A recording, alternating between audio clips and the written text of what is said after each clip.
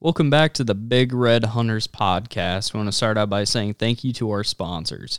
Big Frig Coolers. They offer coolers, cattle coolers that hold medication and vaccinations, tumblers, growlers, and dry boxes. The coolest thing about Big Frig is you can customize it all with whatever you want. Check them out at bigfrig.com, and if you have any questions, email at info@bigfrig. Our next one is Glory Visuals. They specialize in wedding and commercial films, so they do videography, and it's incredible. Y'all should go check them out on social media. You also can check them out on gloryvisuals.com. Next up, Other Guys Outfitters. They specialize in dry field and Canada goose hunts. They run from November through February, and they've done an awesome video of Dive Bomb Industry, so you check it out. If you want to book a hunt, call Krager at 308-637-7777 or check the Other Guys Outfitters on Facebook and Instagram. Next up is Faithful Images. Ooh. This is our personal photography business. You can check us out on Instagram or Facebook at Faithful Images Nebraska, or our website, faithfulimages.org. Next up, Redbeard's Custom Calls. He runs the Timber Rattler or the Cut Down Duck Call and Crossing Guard Goose Call. Awesome calls, awesome quality. This guy's he knows what he's doing. So give Andrew a call at 712-898-6989 and let him know we sent you, because he'll give you 10% off. Yeah, buddy.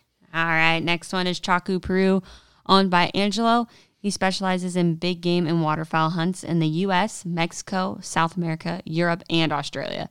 So you can check him out at chacoperu.com or contact him at 469-999-4043.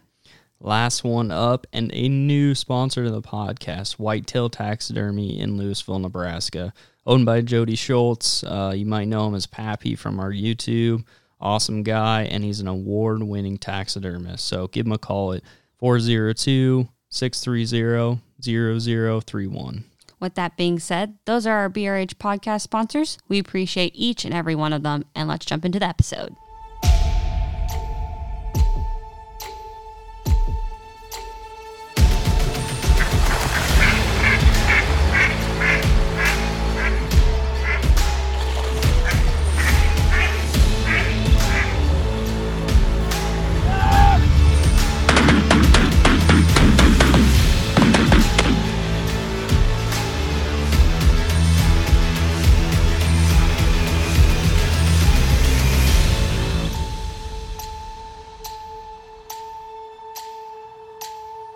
Three, two, one. Welcome back to the Big Red Hunters podcast. Today I have Jeremy with me again. What's up, guys? Hey, as you guys probably have seen already, Jeremy's been a part of a few podcasts now, so don't be surprised if he continues to be. He seems to like it, so. It's highlight of some of my days. With work, and especially the summertime work, it can become a blur. But time to kind of move on. Today we're going to be talking about preseason scouting. This is something that can help you with your work time blur during the summer, help you get ahead of, in a lot of ways, get ahead of the competition. The more you do ahead of time, the more investment you make ahead of time.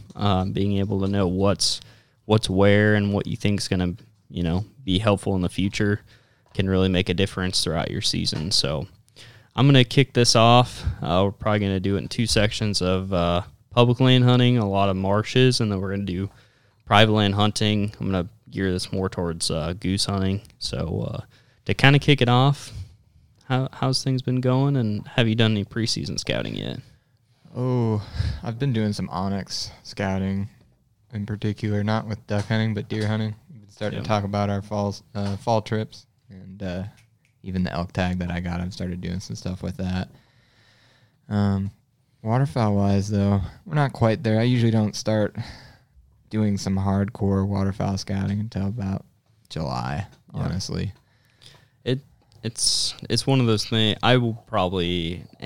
It's not really as much scouting. I'll probably be out there for training Nala. I like to go out to marshes just to have her go out and get some exercise. She just gets all wound up, especially this part of the season when she's stuck at home or in the, on the air. Right now, she's eating a bone, if you hear it. That's the crunching, munching she's got going on. But she's bored and chewing on a bone. So I liked on the weekends to get up early and kind of get her in the back of the groove. Another podcast, but the big thing, what I'm working on with her is trying to get brake training done. Early season, she struggled, but as the season kind of went on, she did really well. I didn't really take her goose hunting as much, or Canada goose hunting as much as I'd like to. But I think not the first hunt, but the second hunt is when she finally got to chase down her first Canada goose, and it was perfect. We got up, shot, knocked geese out. She didn't move until I told her to go, and I'm like, yes. That's awesome. But I want her to get to that place all the time, just because, well, it's a safety issue, and I don't want to have the pain of losing a dog, and I don't want somebody else on that conscience. So the more training I can do up front this year, I think is going to be super helpful. But all right, let's get into preseason scouting. What would you do to start preseason scouting and preseason, preparing for scouting? Oh, the first thing that as I've been thinking about this all day, that comes to my mind. I mean, this time of year can be really, really difficult. Finding the water, especially in Nebraska, we're experiencing a little bit of a drought right now, and I know that north of us is pretty, pretty dry this year. The last podcast we did, we were talking about duck limits, and I was, figured I'd get some pushback. Got a little bit. But you know what? I look at the drought, and well, you might have gotten pushback, but I've been thinking about it since, and I gotta say, I might agree with him a little bit here. That's the thing is, there's two options here. I mean, you're gonna have a lower rate of the amount of ducks that end up getting produced. The other thing too is, you tend to see this, and I think they've seen this a little bit in the Pacific flyways. If you have droughts in certain areas, they end up going east or west to find water, or north, I guess. So I would say, if you think about some of your ducks end up going over to Minnesota or going west, then you get some ducks end up going to different flyways. So that just ends up being with a lower population in the central flyway. But I'd be a proponent of that, but I'm not the one that makes that decision. Yeah. But looking at marshes, I think the biggest one I would be looking at, once we're kind of jumping into public marshes, my big thing is looking for water. A lot of our marshes, when it gets dry like this, they have to pump them. So that case, it makes it difficult to find water. I think if the way, and I said this early on, I have a feeling that we're going to have lower water amounts in the fall like we did last year. I think it's going to be pretty bad again this year. Potentially even worse. Everything that's kind of gearing up is we had a wet spring. Great. I think farmers are super happy about that. But we got warm, and we got warm fast. And we haven't seen any rain in a week, nor does it look like we'll have rain for the next 2 weeks. Yeah. And so, I think the last time it rained was, like the 25th of May or something like that. Yeah. Going on 2 weeks. And everything's pointing out the way it did last year. And I said that early on. I had a feeling that's going to be the case. So, preseason scouting. If you had a hard year like I did last year, start looking at new places.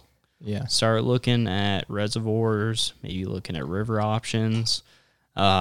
Just do something outside the box, because you're probably going to have a similar year that you did last year if you keep doing the same thing you're doing. And I think that goes from waterfowl to deer to whatever you want to hunt. This is the time of year where if you've got a spot and you've been looking at on maps for a year or two, but you've never gone to it, never seen it, this is your time to check it out. If you're looking at it from a waterfowl aspect, just imagine it with water. I know that's kind of hard if you've never seen it. The other thing that I like to do this time of year that we talked about a little bit in our last podcast and how Nebraska manages things is, what kind of growth did some of these places see in the spring, this spring?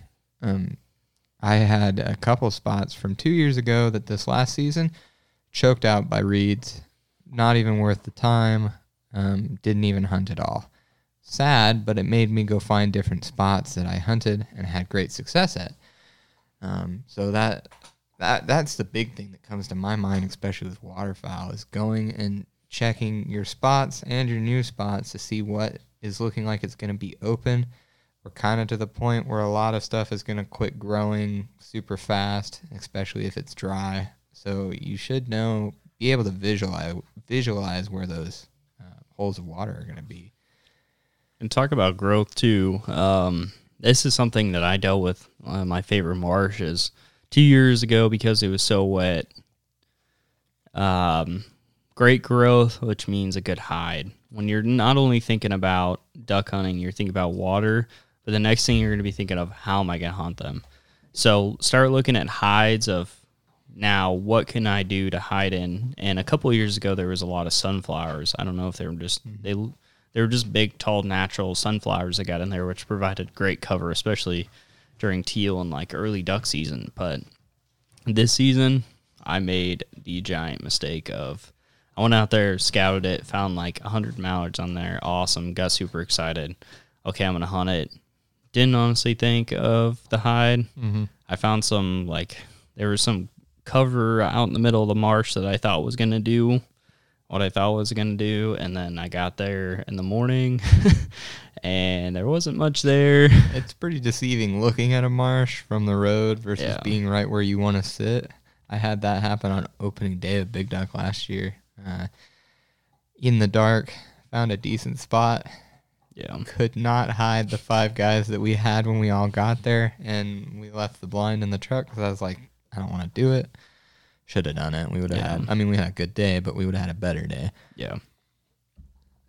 Yeah, and that hunt, I wish I would have had even a layout blind would have done it, because there was 2 spots I wanted to be in, and the other spot they wanted to be in, I could have layout blinded, and I could have had a heyday. They were just dumping in, but before shooting time happened, they were just circling and circling and circling, and they were already starting to pick me out. If they're circling you before legal light, you might as well change something. And then shooting time happened, and there was one hen dumped in, and I was like, really? Waiting for at least a flock with some drakes or something. Yeah. And there was one flock right above me they were really low because it was dark, and I just reached up and popped a couple drakes, and that hen took off, and that was the end of it. But yeah. Oh well, that is what it is. The next question the next thing probably think of is depending on what kind of marshes or areas you're going to be in. Like I said, water levels are huge. Depending on having too much water or not enough water means the difference in vegetation or the right amount of vegetation. The other thing too is, we talked about in the past, is a lot of times they start the Nebraska Game Parks will go in and they'll start planting stuff in there. So if they start planting some duckweed or other things for them to eat, or for whatever reason they clear out some stuff, that gives you an idea where stuff is at in the marsh. But what are some things or duck food you look for? Oh, my favorite's millet, honestly. I like to look for that as much as possible. I don't actually really focus on food sources all that often. Yeah. Because a lot of our marshes, at least the last couple years, this year will probably be different because it will be completely dry, but the Game and Parks will plant some food sources. Yeah. But the last couple years, it's been so wet and the birds kept moving around so much that you got a lot of transfer stuff, especially from 2 years ago when it was crazy, crazy wet. Yeah. That's why I was saying check areas to make sure there's open holes, because that marsh that I had great success in 2 years ago was choked out so much by millet that there wasn't enough room for birds. It was crazy. But I've never hunted corn, so I can't say that I look for corn in water, like flooded corn. Yeah. I can't say that I look for stuff like that. So mostly duckweed and millet is really what I'm looking for. Gotcha. Yeah, I think it's hard because in a dry year, like I think we're going to have, once you get food sources and water like that are pumped in, it it becomes a struggle because ducks tend to use it as a roost. They'll roost there all night long. They'll eat there and then go somewhere else. Yep. The hard part is when the good part is when there's wet years, they tend to roost somewhere else because they know they're not going to get messed with. And then they go back to that to go eat during the morning or in the afternoon. And so it's almost a flip-flop, and I think that creates a big issue. And then, I mean, there was even a march like this year that's what happened. Got all excited, thought there was much teal and shooting time. Oh, there they all go. I don't know where they went, but away they disappeared. I had that happen a couple times, especially near the end of the season. Yeah. It gets frustrating. Yeah. You scout a lot, you find a group of birds, and then they just do a 180 of what you think they would do. Yeah. Which is a rough deal. It's frustrating, and, that creates a lot of issues in itself. But I think it kind of finishes up for just public land scouting, preseason scouting. The second part of this is talking about private land scouting. This is your time to shine. With the water levels is one thing, but dealing with private land is a whole nother beast in itself. And what you can do, you have another tangent here. When you, not only do you have the land and figure out it's there, you also have you have to manage a relationship with a landowner. And that's super, super, I wouldn't say hard. I just say that it takes a lot of work in a good relationship with a good farm owner. Yeah. And what you do can make or break your season. Now, a relationship like any other, there's going to be give and take with landowners. Some want your help with stuff, some don't, but that's a huge tangent. We're talking about private land scouting. This is your perfect time. So if you've got Onyx, like I would encourage any private land hunter, especially if you got, X marks the spot, you couldn't get a hold of the landowner, on a mid-January day, couldn't get a hold of them, you didn't hunt that and you hunted somewhere else, or, anytime the season you saw, boom, there's geese there, pinned it, awesome. Let's go back and start talking to those landowners, because now is the time. You have actual time. And if you can start building a rapport, that relationship, or even possibly get permission, guess what? You're in there. Yeah. And you don't have to worry about that. So the more land that you could pick up and get permission on, the better. Talking about private land, big thing is start thinking about what the crop is on it. Now, depending on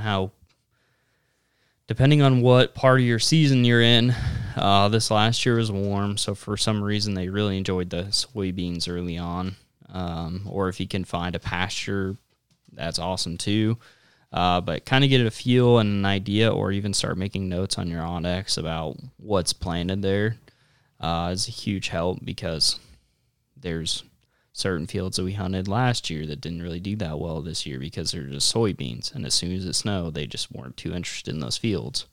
And for anyone who doesn't, I think this is pretty common knowledge, but generally in Nebraska, if it's corn last year, it's going to be beans this year generally. Yeah. And flip-flop that. If it's beans last year, it'll probably be corn this year. Every once in a while, you'll get somebody that'll throw in winter wheat or something like that in their rotation, but yeah, it's not really that common, I would say. A lot of times when it's winter wheat, they'll do it. They'll harvest their soybeans and then plant winter wheat, and then they get it harvested and they till it, or run it under, and then they start up with corn in the fall again. But that's a big thing, trying to figure out where things are at and what they're planted in. Speaking to landowners. So this is your time to shine. Trying to talk to landowners. We'll probably do a podcast about landowner relations. Jared in our group is the master. He's been a guide in his past life, so he just understands how to talk to landowners in a way that I don't understand, because man, he he is one of the nicest guys I know, so I understand why landowners love him. It makes sense. He's just super talkative too. So talking to landowners, the big thing is when you're walking into that relationship, giving them who you are, what you're there for.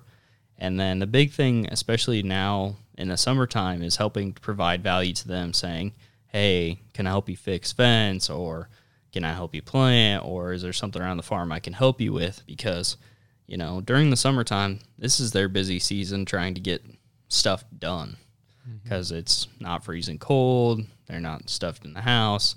They're out busy trying to fix stuff, or, especially this is a good one for anybody out there. A coworker of mine always talks about hunting deer. He's hunted deer on this same patch of ground for, I want to say 20, 25 years. How has he been able to manage that relationship and hunt deer? And he shot, honestly, some like massive deer off this property. It's how'd he do it? Became friends with the landowner, and every summer he usually goes and fixes fence every year. And he usually goes out and takes a day or two off, goes out and fixes fence. Is it fun? No. Is it fun to see that guy? Absolutely. Does that guy end up usually giving him steak too?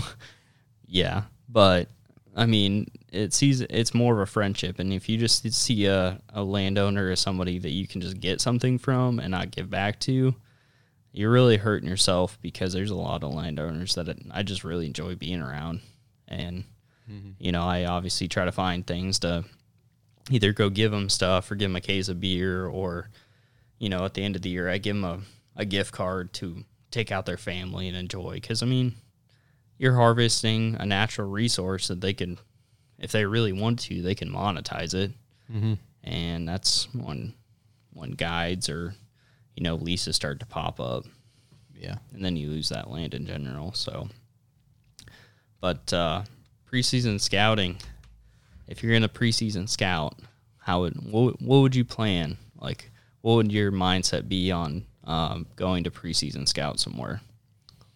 Or like, walk me through your process for like, if you were going to go out and say, I'm going to go to a bunch of public marshes and check them out, what would you do?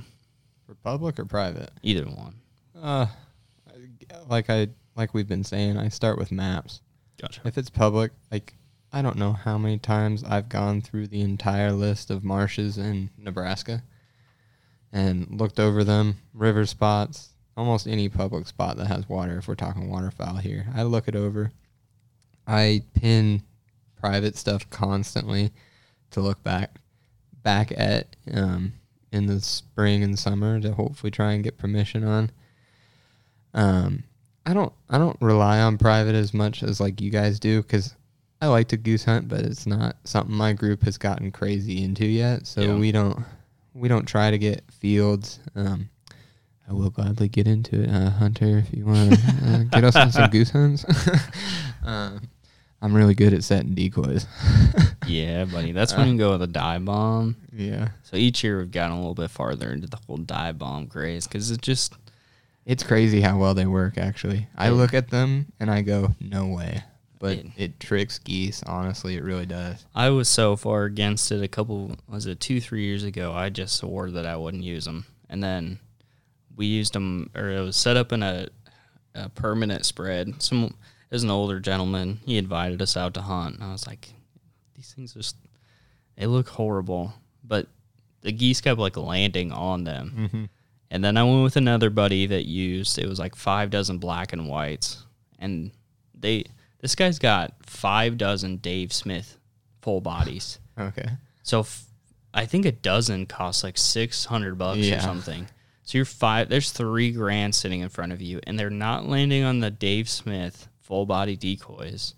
They're landing on the black and white dive bombs behind us. And I'm like, there's just no rhyme or reason why that happens. Like these dive bombs, like he meticulously takes care of them, and they look just like geese. Why it blows my mind. And then he had a lot of like tangle freeze and mix and match. There's a lot of decoys out there that day, but so we started using like 5 or 10 dozen. And then the ease of use of like putting them in, just make it so much easier. I got us totally off topic, but It's all good. but yeah, I'd be happy to have you out. That'd be fun. Yeah. But I enjoy field hunting. But sorry, back to your planning at preseason. When it comes to talking to landowners, I mostly try to get private land for deer hunting in particular, because big deer hunter. I will probably be looking at a lot of the little ponds around here this year, because I think the marshes, unless we just start getting a lot of rain in August and September, which hardly ever happens, I don't know that the state's gonna pump as much as the hunters would like. So these tiny ponds and reservoirs are gonna be where it's at. I didn't say that, so don't blame me when everybody hunts them.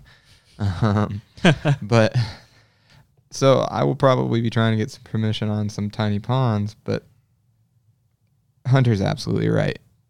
How you take care of your landowners when getting permission is everything.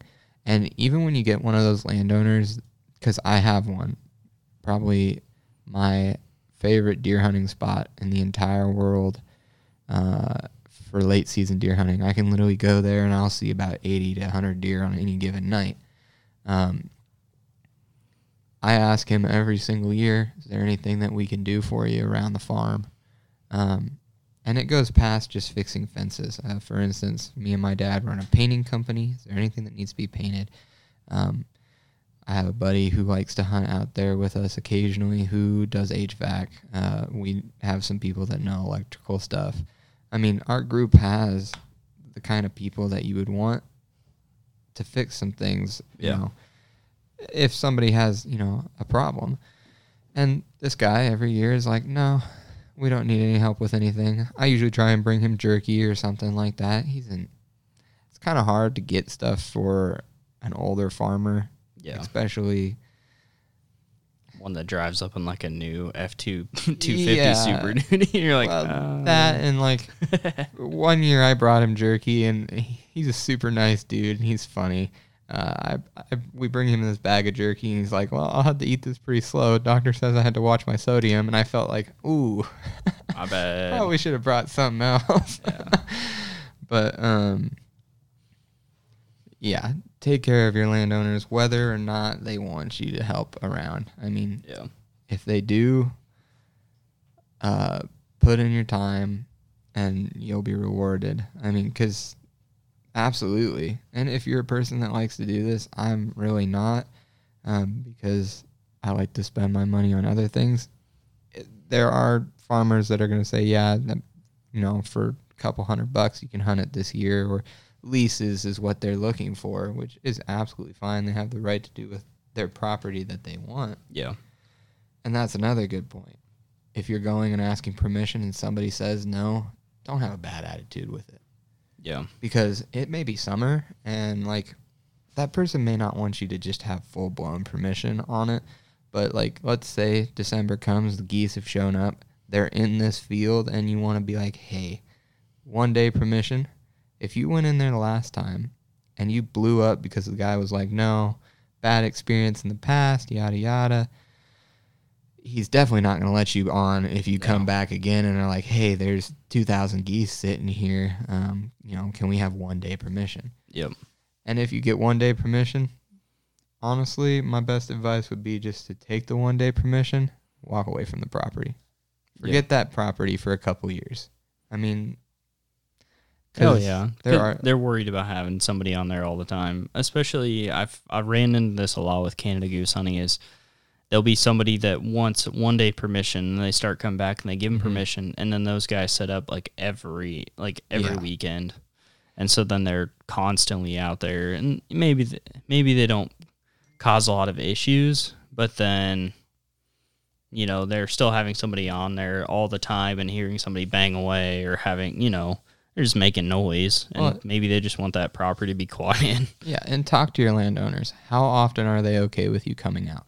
I don't have a whole lot of... I can manage my landowners that I work with right now because I don't have very many, because it's mostly deer hunting. But when I first started college, I had this write-up that I took around with me. Name, number, what kind of permission, how often am I okay to be there? Should I call or text before I come? Stuff like that. I mean, if you just communicate with them and talk about, what the agreement was for the hunting purposes, whether that's money, work, nothing. I mean, the other thing too is I've ran into this a lot is what can you hunt and what your purpose is there, because I'm going to say in Nebraska, this is a big no. If someone gives you waterfowl permission, do not sit out there and shoot pheasants unless you know that they're okay with it. And even further, if somebody gives you waterfowl permission, you almost undoubtedly do not have deer permission. Yeah. Like deer are just, you can't do it. I mean, even the one landowner that I work with for deer hunting, we can't go there in November because he's got family. Yep. I mean, it's strictly late season kind of situation, which is okay. I love running around with a muzzleloader, not literally running, but I don't know. Got to get over that canyon. Yeah. Yeah. Talk to them, because I've gone back to that landowner that I deer hunt for because there's turkeys there. And when spring comes around, I call and, hey, can I hunt turkeys this spring? Oh, yeah, go for it. I mean, there was one time that I called him to ask if we could hunt. I wanted to hunt deer in the fall, and he was like, there must have been some geese there the day before or something, because he was like, what do you want to hunt, the birds? And I was like, no, I'm just looking to hunt the deer. I don't Yeah. So some landowners are going to be okay with you running around doing whatever you want. Others hunt their property as well. Yep. And my uncle is trying to get us on a piece of property right now for turkeys next spring or this fall. And he already knows for sure that the guy deer hunts it. There's no reason for us to think about deer hunting it. Yeah. Which is totally fine. Yep. I mean, me and my dad and Terrell were having this conversation this week, which plays into why landowners might talk about this. But landowners, they still use their property. They're still going to want to hunt it. And me and my dad and Terrell had this scenario going where if we had our own land, I think every hunting group has done this, where you talk about if you owned your own land, would you let people hunt it? And my dad brought up a really good point for some of the people that are hesitant, and it's where leases can kind of come in beneficial. In the state of Nebraska, if you lease a property, anything that happens to you or your group is on your hands. If you do not lease a property, it's technically, if you're a terrible person and you get hurt on that person's property with no lease agreement or anything like that, it's on the landowner, which I think is ridiculous, but that's just how the rules are written. And there are people out there that have had bad experience with other hunters, don't want people to get hurt, both for their safety and because they don't want to be liable for any injuries. Yeah. So. No, I'm with you there. I and Jared and Dane actually had the conversation because we're right in the middle of this. We started talking to all of our landowners and making sure that we had permission on all the stuff that we had last year, and it's looking like everything's working out, except we actually talked about this before the podcast. And speaking about ponds, I'll have to take you out to, so my wife's grandpa actually owns a pond that we shot. I think we shot 8 ducks that day, including a spoonie. Yeah, buddy. A couple green-winged teal, and I think we shot a few redheads out there. It was actually pretty cool. So I'll have to take you out there at some point. But there's another pond that it was a huge roost for geese, which I'm not gonna hunt it. I don't want to hunt roosts. That's not what I'm about. But earlier in the season, there was quite a few ducks on it before the geese showed up, which I would hunt them on there. I mean, I wouldn't. It'd be one of those things I'd hunt like once a week max, just so they would stay there. It's a big enough pond they'd probably end up. They'd come in, but a lot of them would just land on the other side of the pond, and they wouldn't even know what's going on, really. But it'd be one of those spots. It'd be like, yeah, buddy. Because like last year, there was, I would say, probably I don't know, 1 to 2,000 Canadas, probably 400 or 500 specks, probably like 3,000 or 4,000 ducks on it. Jeez. Yeah, buddy. No, like as soon as like sundown started going, like it, I don't even know how to describe it. It was like bees out of a nest. Mm-hmm. Like there would come the ducks probably, I don't know, 45 minutes before sundown. They just go, and then you'd see the geese, like you could hear them get all amped up, and they go to one side. I figured that was early. Like we hunted this field, and I swear to goodness, I heard them get up. They weren't getting up because I hadn't like watched them do this whole thing. Mm-hmm. But basically this pond is in a V. So they'd be at the one side of the V and then they go clear to the end. The reason why they have to do that is because they have to get going when they're flying to get out of the pond because it sits so far down. And I was like sitting there and I heard them like sound like they got up. And from where the field was, you couldn't really see the pond to where if they maybe went out the backside. Mm-hmm. And I'm just sitting there like just super disappointed, you know, like did all this work, nothing's happening, they're all leaving, oh goodness. Nope. About 10 minutes later, I'm just sitting there outside the blind, just kind of mucking around. Here comes like, I don't even know how many geese. It was crazy. And I mean, it was like mid to late December and it was still warm at that point, like 40 degrees. Yeah. And so they all came at like the last couple minutes of shooting time. I think we shot like 6 or 8 before shooting time's up, but it was a good time. No speckled bellies though, unfortunately. But I'm going to Arkansas this year. Oh. I haven't talked about it on the podcast. I'm super excited about it. And I was probably going to talk to Jared and we're going to do a podcast about it, but I'm talking about it now. So we're going to Northeast Arkansas. Couldn't tell you the town, don't ask me.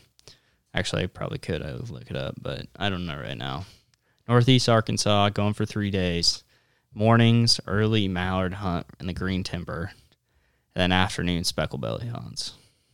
Nice. It is going to be a good time. Going an outfitter, I assume? Yeah. Nice. Yep. No, I don't. I've always wanted to hunt timber. And I just really want I would love to public land hunt in Arkansas. I think it would be incredible. But I've never hunted like green timber or timber in general. So I really want my first experience to be fun. And so I'm going with an outfitter. Yeah. So I'm looking forward to it, to say the least. I'm looking forward to see the pictures and how you guys do. Yeah. Because that's one on my list someday. Oh, yeah. Especially the speckled belly aspect of it. See, we every year, this is what happens. There's some early speckled bellies around here, and we just can't seem to get into them at the right time, the right place. Mm-hmm. Like this year, because there's like a cutoff. There's a time period when they're not in season for a while, and then later on they are. Like during that peak of the season, it seems like that's when we get them like to do it for whatever reason. And this year we had like in that area on that roost, I would say there's probably 150 specs and like dumping in the decoys. I'm talking landing in the decoys. Oh, that would kill me. And you're just sitting there like, oh, this is cool. That's nice. Thanks. I really appreciate this. Have a nice day. And then, yeah. So, and then later on, we just never, I don't know. Normally the group will shoot 2 or 3, probably a year, maybe 4 in a good year. I've shot 1. I'm the only one in the group that shot 1 too. So the outfitter has guaranteed me a spec. Okay. So he doesn't know. Maybe I'm a blind man that can't shoot. You never know, but I've been guaranteed. No, I'm just kidding. No, I don't know which one to be more excited about. I honestly don't. Like, I'm really excited about getting best of both worlds right there, like, in my opinion. If I shoot 1 green mallard in the timber, like, I'm happy as a clam. Yeah. If I shoot 1 speck, I'm happy. I really am. So that is something that I want to see before my hunting career ends, is mallards dropping through the trees. I really want to see that. Yep. Absolutely. We found, going back to the scouting stuff, we found a public spot that I had never, it's actually kind of odd. It's not really on Onyx. Gotcha. Like, it is, but it's marked really weird, so you can't tell what it is. We were there opening week of archery for turkey this year, driving around looking for turkeys. Yep. And this place was loaded with ducks. Actually, there you go. Going back to the scouting thing. End of March, April. You want to know, like, ducks fly through the same areas that they, fly south when they come back north. Yeah. If you want to, they're going to be there in big numbers because they're all going pretty much at once. As soon as the ducks start going back north, they're going north. But if you're out and about in March and April, we're talking Nebraska here. Trying to snow goose hunt. Yeah. Well, if you're driving around while you're snow goose hunting and you see a bunch of ducks on one spot, mark it. We found, which, if we see a bunch of them, maybe I'll take you there because I definitely won't be giving a whole lot of clues to this spot. But I found probably the only spot in Nebraska that I would say is 100% a wood duck spot. And I have never found one of those spots. We saw probably 200 wood ducks on that whole property that day. And there was probably a couple thousand mallards, gadwalls, teal, everything. It was crazy. And we just stumbled across this spot. And so, yeah, when you're talking preseason scouting, early spring, if you're out and about when the birds are migrating back north, don't be afraid to mark those spots. I actually have a similar experience. There was one time I honest to goodness, I was going to meet with a customer at a new house, and I got lost. I'd really just made a wrong turn, but I basically pulled up and I went to back out and go back the highway. And I just ended up at just the right spot at the right time to see, flicker of wings out of the corner of my eye. Look over and out in this, I would say this downsized field, there was a cornfield, and then it was basically just a private marsh. Now, this year, let's be honest, it's probably going to be drained, and it's probably going to be dry if it is going to be a dry fall. Now, if it's on a wet fall, ooh. And then, don't be afraid to think about spots in a wet year. Yep. Make a note, be like, ooh, if it's wet like it was 2 years ago, think about this spot. Because I have 8 spots that I think about when a wet year comes around again. There's a couple of places that are flooded cornfields. So one of the private spots we have, it's a pond, but on wet years it floods way out into the field, into the corn. Oh, yeah. This year's going to be corn. I really wish it would be a wet year, but we'll see. Either way, it's a good pond, but it's way better when there's corn. So, and that's the other thing too, is on the other side, and it's a ways away, but there's little ponds there too, and they end up flooding out in the cornfield. And so if it's really wet, that's got a lot of birds in it, and ours got a lot of birds, and it's just it's a beehive. Yeah. So it's a good time. But, well, I think that kind of covers. You got anything else? Last thoughts. Oh, well, I guess not to be cliche, but you're not going to find the spots on the couch, so. Yeah, no. Get out and put that window time in. Don't be afraid to put boots on the ground or waders in the water if there is water. I know it sucks when it's dry, but I just try and picture, especially if it's a spot I've seen in the past, and know what the water looks like when it's been pumped or not. Another thing that I was going to say, which Nebraska I wouldn't be able to really tell you who to talk to because they don't do it well. But I know Kansas does a fantastic job of this. If you're in Kansas, call your local management people. They're going to tell you what's going to get planted in some of these areas. And they're not going to tell you all the secret spots, but they're going to give you a little bit of knowledge towards what's going on. Like, let's say you like to hunt spots across the state, but you don't have time to go out there. Yep. You can get an idea as to what spots when you get out there to actually scout and hunt to look to first. Yeah. I mean, those people are there for your benefit. Yeah, I got 2 last thoughts. I'm going to start with the bad and go with the good. The bad, please don't be the guy during the middle of the season that messages people or puts it on a Facebook forum saying, hey, what does this marsh look like? Don't be that guy. Like, the reason why, like, I understand everybody's got time issues, but don't be that guy. Take the time now to run out there and see what things look like, or do your scouting ahead of time. Just say that to start with.